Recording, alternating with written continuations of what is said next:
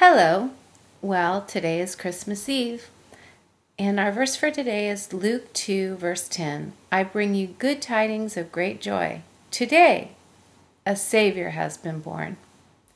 Christmas greetings to you, dear friend. I bring you good tidings of great joy this morning from Jesus. Dear child, maybe now that your preparations are through, you can make some quiet to be with me. You will have to take the time. It won't just happen. Just as the townspeople of Bethlehem missed my birth all those years ago, it would be easy for you to go through Christmas and miss me too. Take time to worship me today.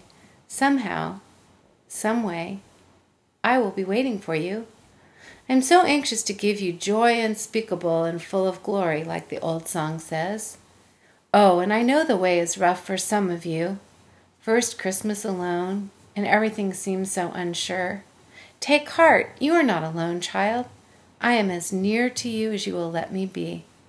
Like Martha, some of you are worried about many things. But please, take time and sit with me, for that is the better part. Come to me, and I will give you rest. Peace I give you, not like the world's, though. Let not your heart be troubled, dear one. Well, consider my gifts to you this Christmas, and you will find yourself blessed indeed. Those were strange sensations I experienced, born of Mary, that night so long ago. Remember, before this, I had only known godhood. To take on the form of a crying child was most unusual indeed. But I did it for you, you know. I came a long way to bring a new way, to bring salvation to my people. Nothing prepared me for the pain I experienced on the road to Calvary, and then being nailed to the cross. Worse than the physical pain, though, was when my Father turned his back on me, as I bore all of the sin of mankind, past and present, in my being.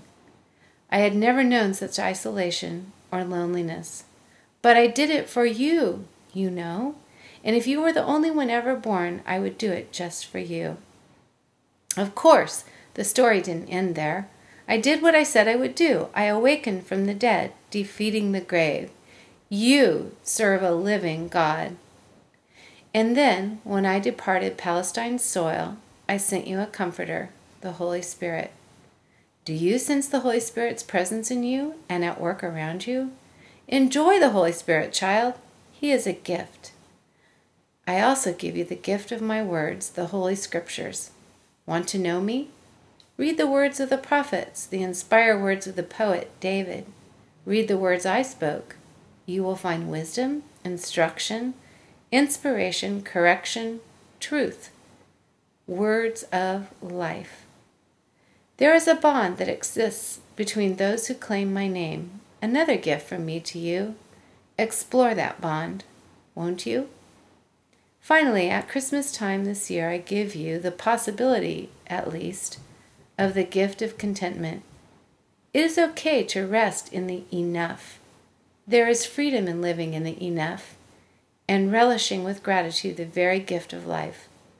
So these are just some of my gifts to you this year: peace, salvation, a living Savior, the Holy Spirit, Scripture, the special relationships you have with other Christians, and contentment.